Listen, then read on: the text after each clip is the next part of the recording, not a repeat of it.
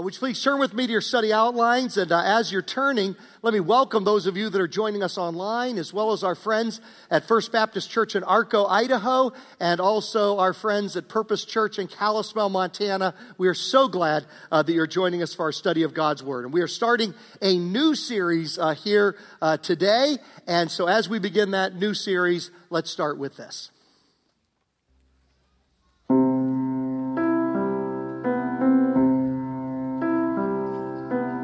We are more connected than ever before. In seconds, we can move around the world and take ourselves into virtually any room other than the one we are currently in. Dinner tables text, but don't talk. Friends surf, but can't relate. We remain trapped in a cycle of more notifications and less interactions, more texts and less laughter, more streaming and less eye contact. We are exhausted by the possibilities at our fingertips. And the treadmill is only getting faster. But what if it doesn't have to be that way? What if we were intentional? What if technology could enable us to pursue relationships rather than avoid them? What would our families look like? What would our friendships look like? What would it look like to use technology with purpose? What would it look like to reconnect?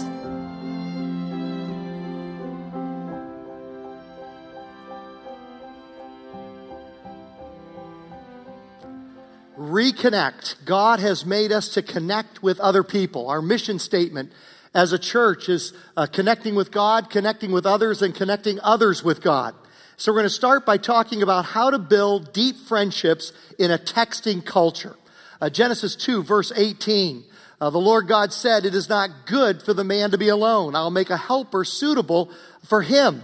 And so one of the first things God said is, it's not good to be alone. He made us for relationships. Romans 12, verse 5. So in Christ we, though many, form one body, and each member belongs to all the others. The church is all about relationships. And then Matthew 8, verse 11. Jesus said, "I say to you that many will come from the east and the west, and will take their places at the feast with Abraham, Isaac, and Jacob in the kingdom of heaven." Heaven is all about relationships. Heaven will be filled with relationships. But we want to talk a little bit today about why your smartphone may be actually hurting your relationships and my relationships. Now, I want to make it very clear from the beginning that this series is not going to be an anti-technology series. This series is not going to be like we're supposed to be Amish and turn back the clock. This series is not going to be, this sermon is not going to be an anti-technology sermon. I love my smartphone. Now, it's funny, I'm kind of known as the technophobe on our church staff. Everybody else is so much sharper than me. And yet, to the degree that I've been able to access technology, and my assistant, Tina Tong, has been helping me, like helping an Amish person. Doesn't it feel like that? Yes. I'm up to being a Mennonite now, but we're still not to the 1800s quite yet. And so, at any rate, but to the degree that I'm able to access it, I absolutely love my smartphone. I'm only accessing a fraction of what I could do on it. And yet it has just been wonderful. It makes me a better pastor. It helps me to be a better preacher. You're like, Glenn, you could be worse than you are. Yes. If it wasn't for my smartphone, I would not be as smarter. And so it helps me be a better preacher. It helps me make me a better pastor. It helps us in life. Technology is an absolutely wonderful thing. It has a huge benefit. It does amazing things. Okay, here's my favorite factoid of the week. I just love this. The GPS app on your phone, the GPS app on your smartphone, possesses 30,000 times the processing speed of the 70-pound onboard navigational computer that guided Apollo 11 to the surface of the moon. What you have in your hand, if you have a smartphone, what I have in my hand right now has 30,000 times the power of the 70-pound computer that guided them to the surface of the moon. It's just crazy. And technology is a wonderful, wonderful thing. But it does have a downside. And so what we're going to be looking at is we're going to be looking at biblical principles that will help us to use technology without it using us, to benefit from technology without it controlling us. Now, some of the downsides, sometimes it keeps us from noticing what's around us. I love this picture. A lady so deep into her cell phone, she doesn't even notice the guy next to her in the gorilla suit. And there he is, and she's going to be so shocked if she ever looks up. Here's a couple of cartoons that I just like. Here's one. I'm going to have to change my wedding ceremony. I now pronounce you husband and wife. You may update your Facebook status. And so I'm going to have to add that to my ceremony that I do for weddings here. Here's another one on heaven. Most of the new arrivals seem incapable of conversation. They just stare at their hands in despair. And so... Now, this next one is supposed to be a funny one about not noticing people, kind of like the gorilla one. Guy dressed up like the Grim Reaper. Boy, is he going to be shocked if he ever looks over his shoulder. And it's meant to be a funny picture about not noticing things when we're on our phone. But you know, there's a deeper point here, is that so many distractions can, like we have on our social media and on our smartphone, can distract us from thinking about eternity. And one of Satan's favorite tools, and more so today than ever before, we have more distractions than anybody in human history. But one of Satan's favorite tools is to distract people from ever stopping and thinking about eternity. The fact that we're going to die someday. The fact that Christ is going to come back someday. The fact that we're going to spend eternity somewhere someday. And to keep us so distracted that we never stop to think about that until it's too late. And so God wants us to pause and have enough time to think about eternity for ourselves and for the people that are around us. There's a great book that I've been using for this series called 12 Ways Your Phone is Changing You by Tony Reinke. And don't worry about writing it down. I'll put it in the study outline next Sunday, and let's remember to get that into the study outline, and we'll put that in there so that you can check it out. I had to laugh. I was thinking about Tamiko got up here with the old-fashioned phone and say, does anybody remember this? Everybody remember using this? Well, probably 10 years from now, Pastor Tamiko is going to get up here and hold up a book and say, does anybody know what this is?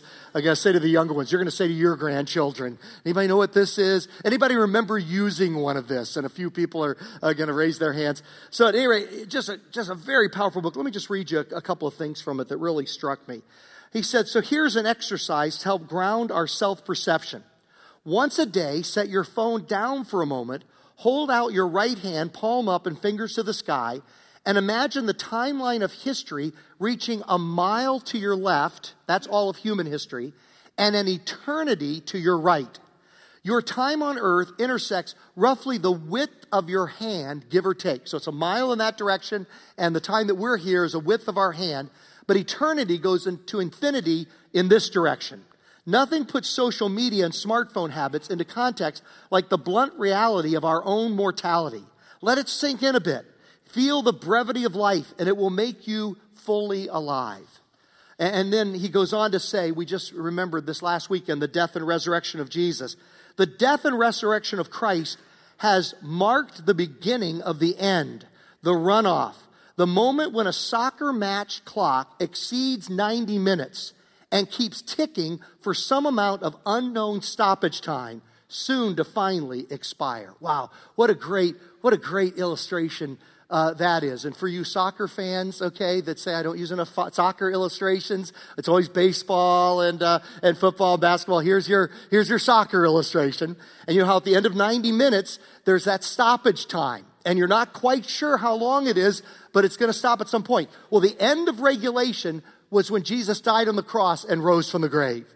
And now there's an unknown amount of time that we are in right now when either our lives will end or if not that, then Christ will return. And so we've got to take time. We've got to pause on occasion to make sure that we are prepared for that event, prepared for eternity. Now, technology can keep us distracted so we don't prepare for eternity, but also it can take away from right here and now as well. Steven Spielberg wrote, technology can be our best friend, and technology can also be the biggest party pooper of our lives. It interrupts our own story, interrupts our ability to have a thought or a daydream, to imagine something wonderful, because we're too busy bridging the walk from the cafeteria back to the office on the cell phone. And so it can distract us from thinking about eternity. It can distract us from life right here and right now as well. The average person, we check our smartphone about 81,500 times a year, or once every 4.3 minutes of our waking lives. When we're awake, on average, we check it once every 4.3 minutes. Research has shown that the more addicted you are to your phone, the more prone you are to depression and anxiety, and the less we're able to concentrate at work and sleep at night.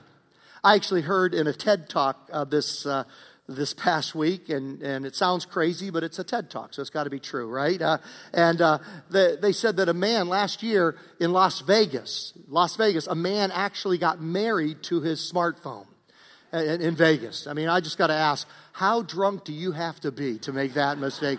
Got married to his smartphone. So let's take a few minutes and look at some of the downside of our smartphones, and then we're going to pivot, and we're going to spend the remainder of our time kind of looking at ways to overcome those disadvantages and maximize it for the advantage that God created technology. He gave us technology, and He wants us to maximize it for His purposes without being hurt by it. So why your smartphone may actually be hurting your relationships. Number one, the term friend has become meaningless. The average Facebook user has 328, quote, friends.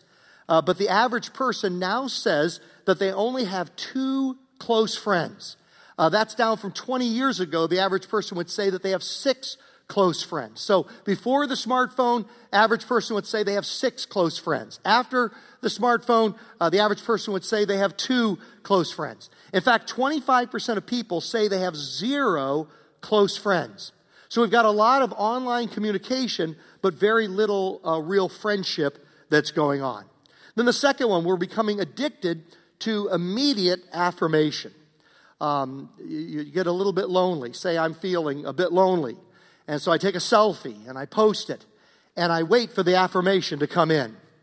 And then I get the likes or I get the comments like, hey, great haircut. I personally have never gotten that particular affirmation. That's more for Pastor Adrian, who is on the video announcements.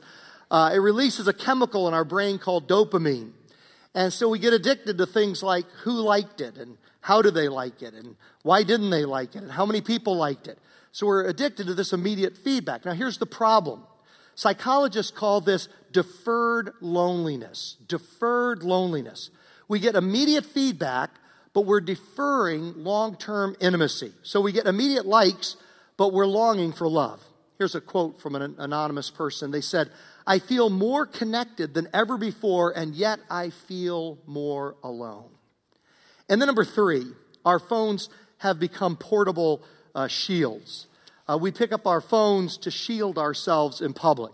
You know, one of the most awkward things is when you step into an elevator. That's kind of an awkward moment because you're forced closer than everybody's comfortable space is. If you want to make it even more awkward, this is kind of a fun thing to do. You know how everybody stands facing the doors of the elevator? Well, you get in and stand facing everybody. This is like loads of fun. People get a big kick out of it, and then just stare at them, try to make eye contact. But what do we do? Because it's awkward in an elevator. Well, we grab our phones and we lose ourselves in our phone. We walk into the house and isolate ourselves from our husband, our wife, our kids, or our parents. Pick up the phone and pop in the earbuds, and the earbuds make us even more isolated from each other. Looking at our phones is easier than interacting with strangers. Looking at our phones is easier than having real communication with our families. And so our phones have become portable shields. My friend Dane Acker writes, more and more people, young and old, are substituting electronic devices for real social interaction. My friend Dane is a pastor in Colton, and I want to do truth in advertising. I'm using a lot of his material because he's way hipper than me and way more technologically savvy. And so we've been sharing sermon material. We do that a couple of times a year. We always meet at a Chick-fil-A at Ontario Mills. And so it's kind of halfway between Colton and Pomona. And so at 4 o'clock in the morning, our cars cruise up to each other. And the windows go down, and I slip him a manila folder, and he slips me one, and then we go up, and then we drive off. No, seriously, that's our joke. But we do it in broad daylight over lunch, and so I just wanted to give Dane some credit on that. Rick Warren writes, never have we been better connected, but more people feel disconnected than ever before. Elon Musk of SpaceX, talk about a technological genius. After his second divorce and then after the breakup he had with his girlfriend last year in Rolling Stone magazine, he said, being in a big empty house and no footsteps echoing through the hallways, no one over there. How do you make yourself happy in a situation like that? When I was a child, there was one thing I said: I never want to be alone. I never want to be alone. My friend Dane writes, smartphones and social media were supposed to cure the epidemic of loneliness. We would all be connected, but the truth is that you can feel lonely in a crowd and you can feel lonely in a digital crowd. Peter Leithart writes, humans connect to other humans at so basic a level that when we disconnect, our souls shatter into 1,000 little pieces. Now, in contrast to that, think of the attention that God gives to you and gives to me. He has so much individual focus on you that it's just mind-boggling how much God thinks about you and how interested He is in every detail of our lives. David wrote this in Psalm 8. He says, when I consider your heavens, the work of your fingers, the moon and the stars which you have set in place, what is mankind that you are mindful of them? Human beings that you care for them. Who am I, God, that you would pay attention to me and to the details of my life? David also wrote in Psalm 139, he says, you know when I sit and when I rise, you perceive my thoughts from afar. You discern my going out and my lying down. You are familiar with all of my ways. God is deeply committed to us. He's involved in every aspect of our lives. That's why God came into the world. Jesus Christ, fully human, fully God. That's why God walked amongst us, because He wanted to feel everything you feel. He wanted to know everything you know. He wanted to experience everything we experience. That's how committed He was to us. It's what we call the incarnation. God became a human being in order to experience, to reconnect with us. Jesus came, the Son of God came so that we could be reconnected with God and reconnected with each other. Jesus said in John 15, He says, my command is this, love each other as I have loved you. Greater love has no one than this, to lay down one's life for one's friends. When you love is when you're the most like God. When you love, that's when you're the most like Jesus. It's what theologians call incarnational love. When you get involved in the messy awkwardness of another human being's life. When we don't shield ourselves from that, but we are involved with each other. You know, so many people are like, yeah, I'm into Jesus, but not into the local church, because the local church is filled with awkward people. And the local church is filled with people I disagree with. And the local church is filled with people that annoy me. And the local church is filled with people that rub me the wrong way. But that's exactly what Jesus did when He came to earth. Earth was filled with a lot of annoying people. The earth was filled with a lot of people that rubbed Jesus the wrong way, killed Him in the end. And yet He said, you know what? Incarnational love. I want to be face to face. I want to be involved in the lives of other people. I want to connect with them so they can reconnect with God. That's our mission statement as a church, is to connect with God, connect with each other, and then help others to connect with God. So let's spend the remainder of our time now, okay? Let's look at how to build deep relationships in a texting culture. Number one, be technologically present. Be technologically present. Technology is absolutely wonderful. It is fantastic. And it's a great tool for us to stay connected if we use it properly and don't allow it to control our lives. I mean, think about it. Eventually, all of us are going to be what we call shut in. That's where we're not physically able to come to church. And we have shut-ins all across this part of Southern California. And they're joining with us online on our services right now. They're connected with us through the miracle of technology. And we're all going to end up there somewhere. And so it's a wonderful thing. My wife, Kimberly, had a foot surgery this past week. And so she's at home sitting in our living room, but joining us, connected with us in this worship service, even though she's at home through the miracle of technology. I've talked about how every Sunday there's about 1,000 people that are with us, even though they're far away. They might be in a different part of the country, might be around the world. Maybe they're homesick today, but about 1,000 people that are connected to us right now. There are another 1,000. This is so cool. Our Arabic fellowship that's going to meet at the next hour at 11:11. Pastor Ashraf is going to be preaching live to the Arabic service, but an additional 1,000 people across the Middle East are going to be joining that service. Is that cool or what? And during the week, there are millions that he teaches through the miracle of television. So Pastor Ashraf, our Arabic pastor, speaks to an additional 1,000 online across the Middle East at the 11:11 hour.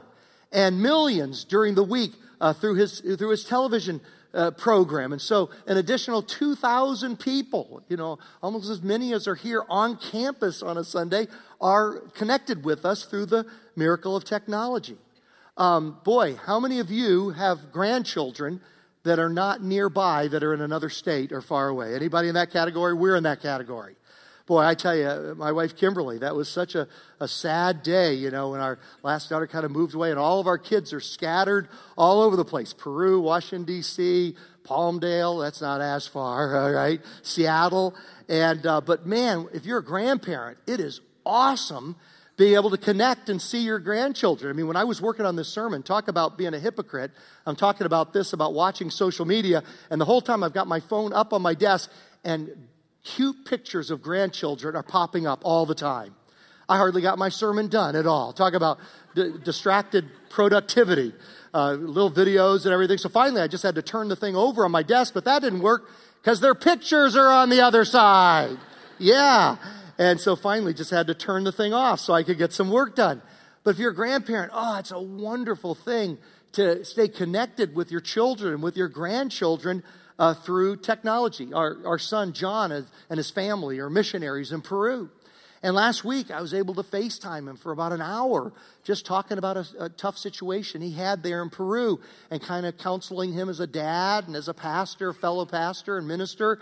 And what an amazing thing. Pastor Sham is able to have regular, FaceTime connection with our missionaries all around the world, and can encourage them and counsel them and give them guidance, and they can bounce ideas off of each other through the miracle of technology. So let's use that for the advantage of reaching our world for Christ. We've been given a tool that no other generation has been given. And so be technologically present. Number 2, when possible, be physically present. What Craig Groeschel, who's an awesome pastor in Oklahoma, he calls being connected face to face, not just thumb to thumb. So be connected with each other, face to face, not just thumb to thumb. We can see this with the writers in the early church. John wrote the little letter of 2 John. It only has one chapter to it. And he says, I have much to write to you, but I do not want to use paper and ink. Now, for the apostles, for the disciples, this was technology for them. Paper and ink that could be sent anywhere in the Roman Empire, across the Mediterranean Sea to anywhere in the Roman Empire. They could use the technology of paper and ink technologically to send their thoughts. And aren't we glad they did? Because those are most of the books of the New Testament, the letters of Paul and Peter and John and others. Those letters are the things that we have in our scriptures right now. But it said, instead, I hope to visit you and talk with you face to face. He says paper and ink technology have its usages, but there's nothing like face-to-face connection so that our joy may be complete. Boy, if you've got a tough conversation with somebody at work or with a friend, don't do it through an email. Do it face-to-face. I know it slows things down, but I'm telling you, when I meet with somebody about something that's tough, I want to see their facial expressions. I want to see their reaction. I want to see right away if what I'm saying is wounding them or if there's pushback. I want to be able to sense that. And John was the same way. He says, look, paper and ink have their usages, but I want to go beyond that, and when possible, to physically be present. Paul said the same thing in Romans chapter 15. He wrote the letter to the Romans through ink and paper called the book of Romans, one of the great books of the Bible.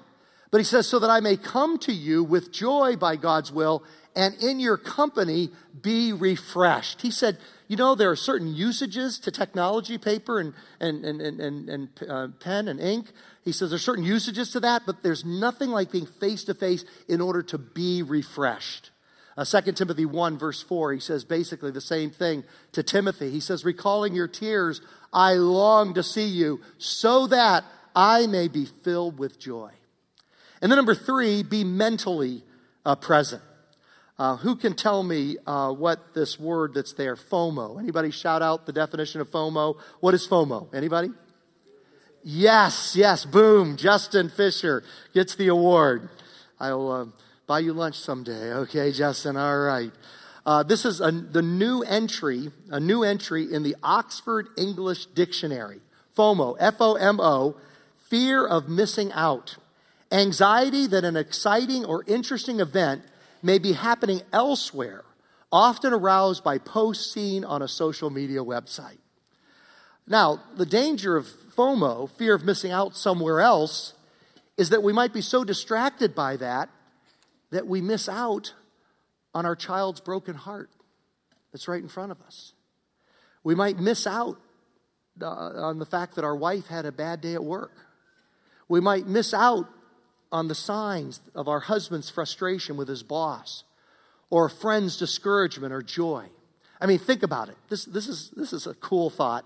It's not mine. It came from Tony Reinke. The fear of missing out is what caused the first sin of Adam and Eve. Think about it for a moment. What did Satan come to them and say? Hey, do you know how much more is out there if you just disobey God and do your own thing?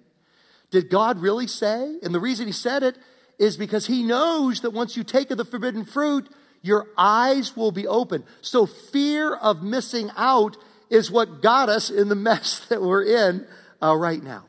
Do you know that God says there's only one kind of FOMO, fear of missing out, that God wants us to have? It's in Hebrews chapter 4, verse 1. Therefore, since the promise of entering his rest still stands, let us be careful that none of you be found to have fallen short of it. You know, the only FOMO we should have, the fear of missing out, is the fear of missing out on heaven for eternity. That's the legitimate FOMO. And sometimes social media, it's a wonderful thing, but sometimes it so distracts us. And it so distracts our friends and our oikos, the 8 to 15 in our sphere of influence, the Greek word for household.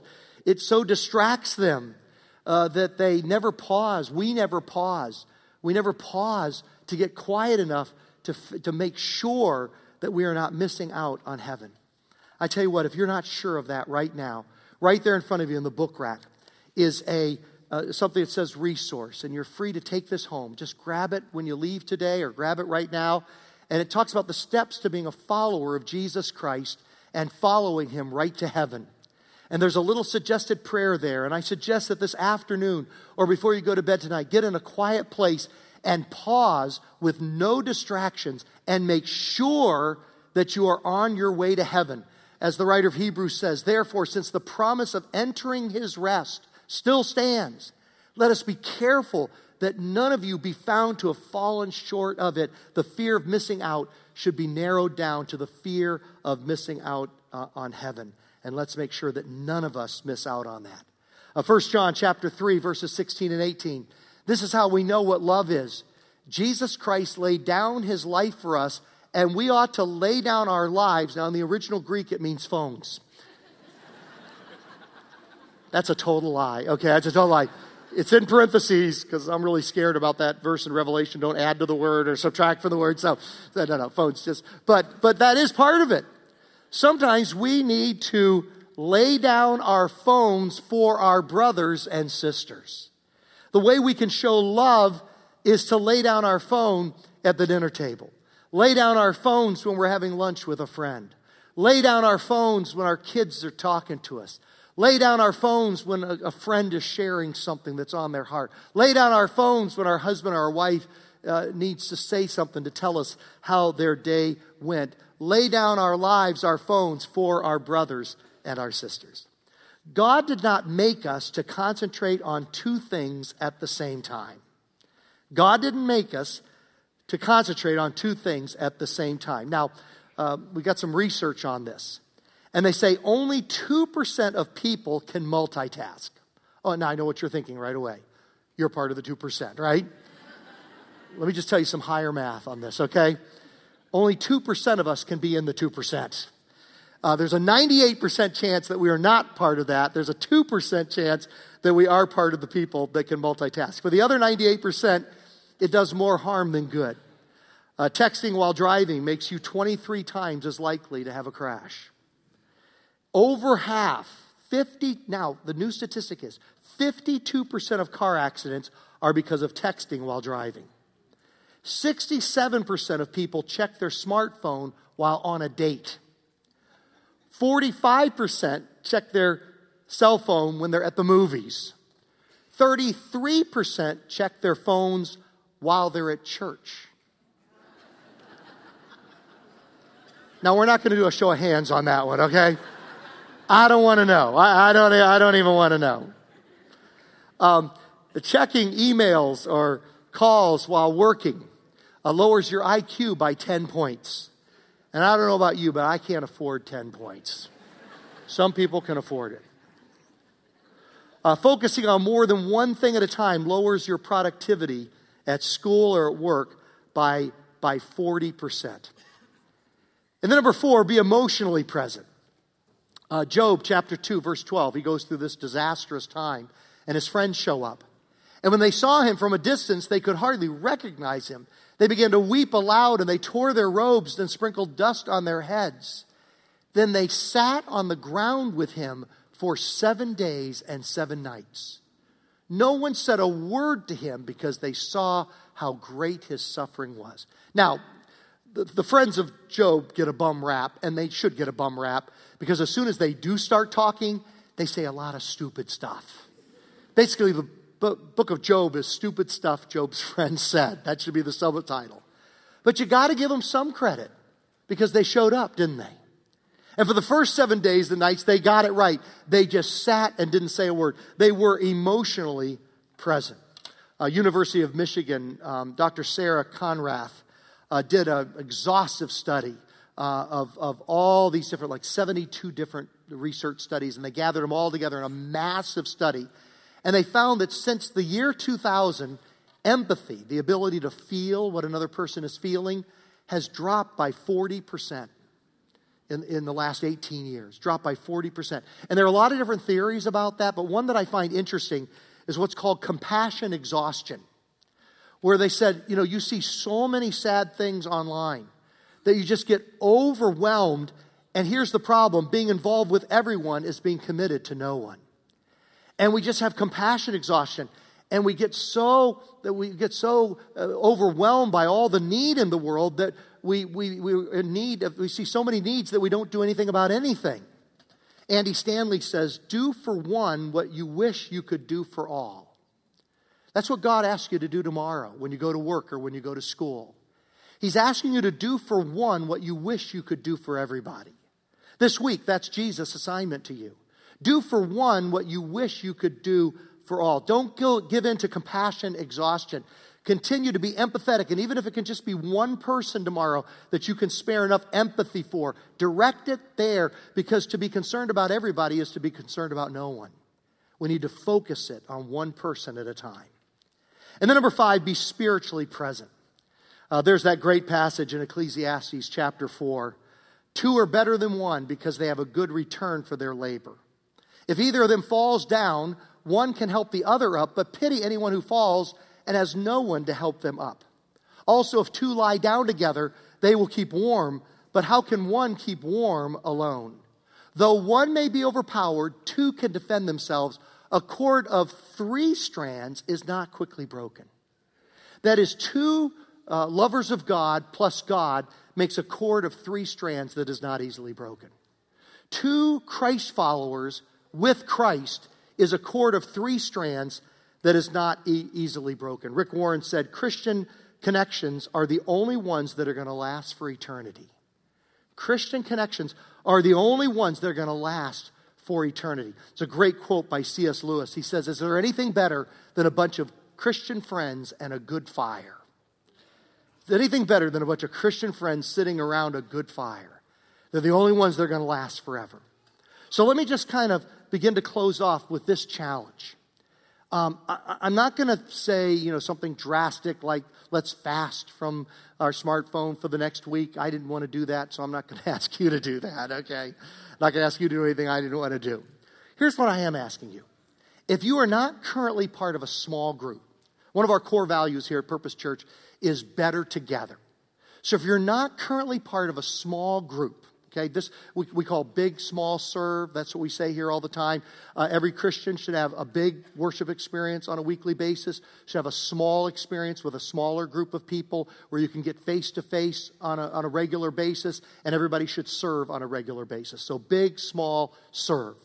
If you don't have a small in your life, I want to give you a challenge just during the 6-week duration of this series to just give up 1 hour of social media per week and replace it with face-to-face connection in a small group, just for 6 weeks. As a matter of fact, let me give you a 10-week challenge.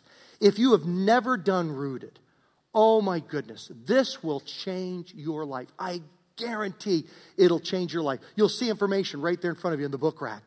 Or when you leave in a few minutes out in the lobby, there's a Rooted table. I'm telling you, take a 10-week challenge, all right? For 10 weeks, give up 1 hour of social media per week and replace it with a Rooted group. And it will absolutely change your life. Over 1,000 people at our church have already gone through it. And I've never heard one say that it wasn't useful. Every person that's talked to me about Rooted has said it has been beneficial. And Rooted is absolutely the answer, the antidote to what we are talking about here. Take 1 hour of social media and replace it with 1 hour of Rooted for the next 10 weeks. Or if you want another group, an adult Bible study that meets on Sunday mornings. There's one that meets before 9:45 and one that meets after 9:45. You can also get this at the Connect Center or at the Rooted table. Or there are life groups that meet all throughout the week, Sunday morning and then all throughout the week. But let's take the challenge up to if we don't have a small in our life, a small group where we connect face to face, let's just for the next 6 to 10 weeks take 1 hour of just 1 hour social media and replace it with 1 hour of face-to-face connection in one of our life groups. And let's use these next few weeks to reconnect. And all God's family said, amen.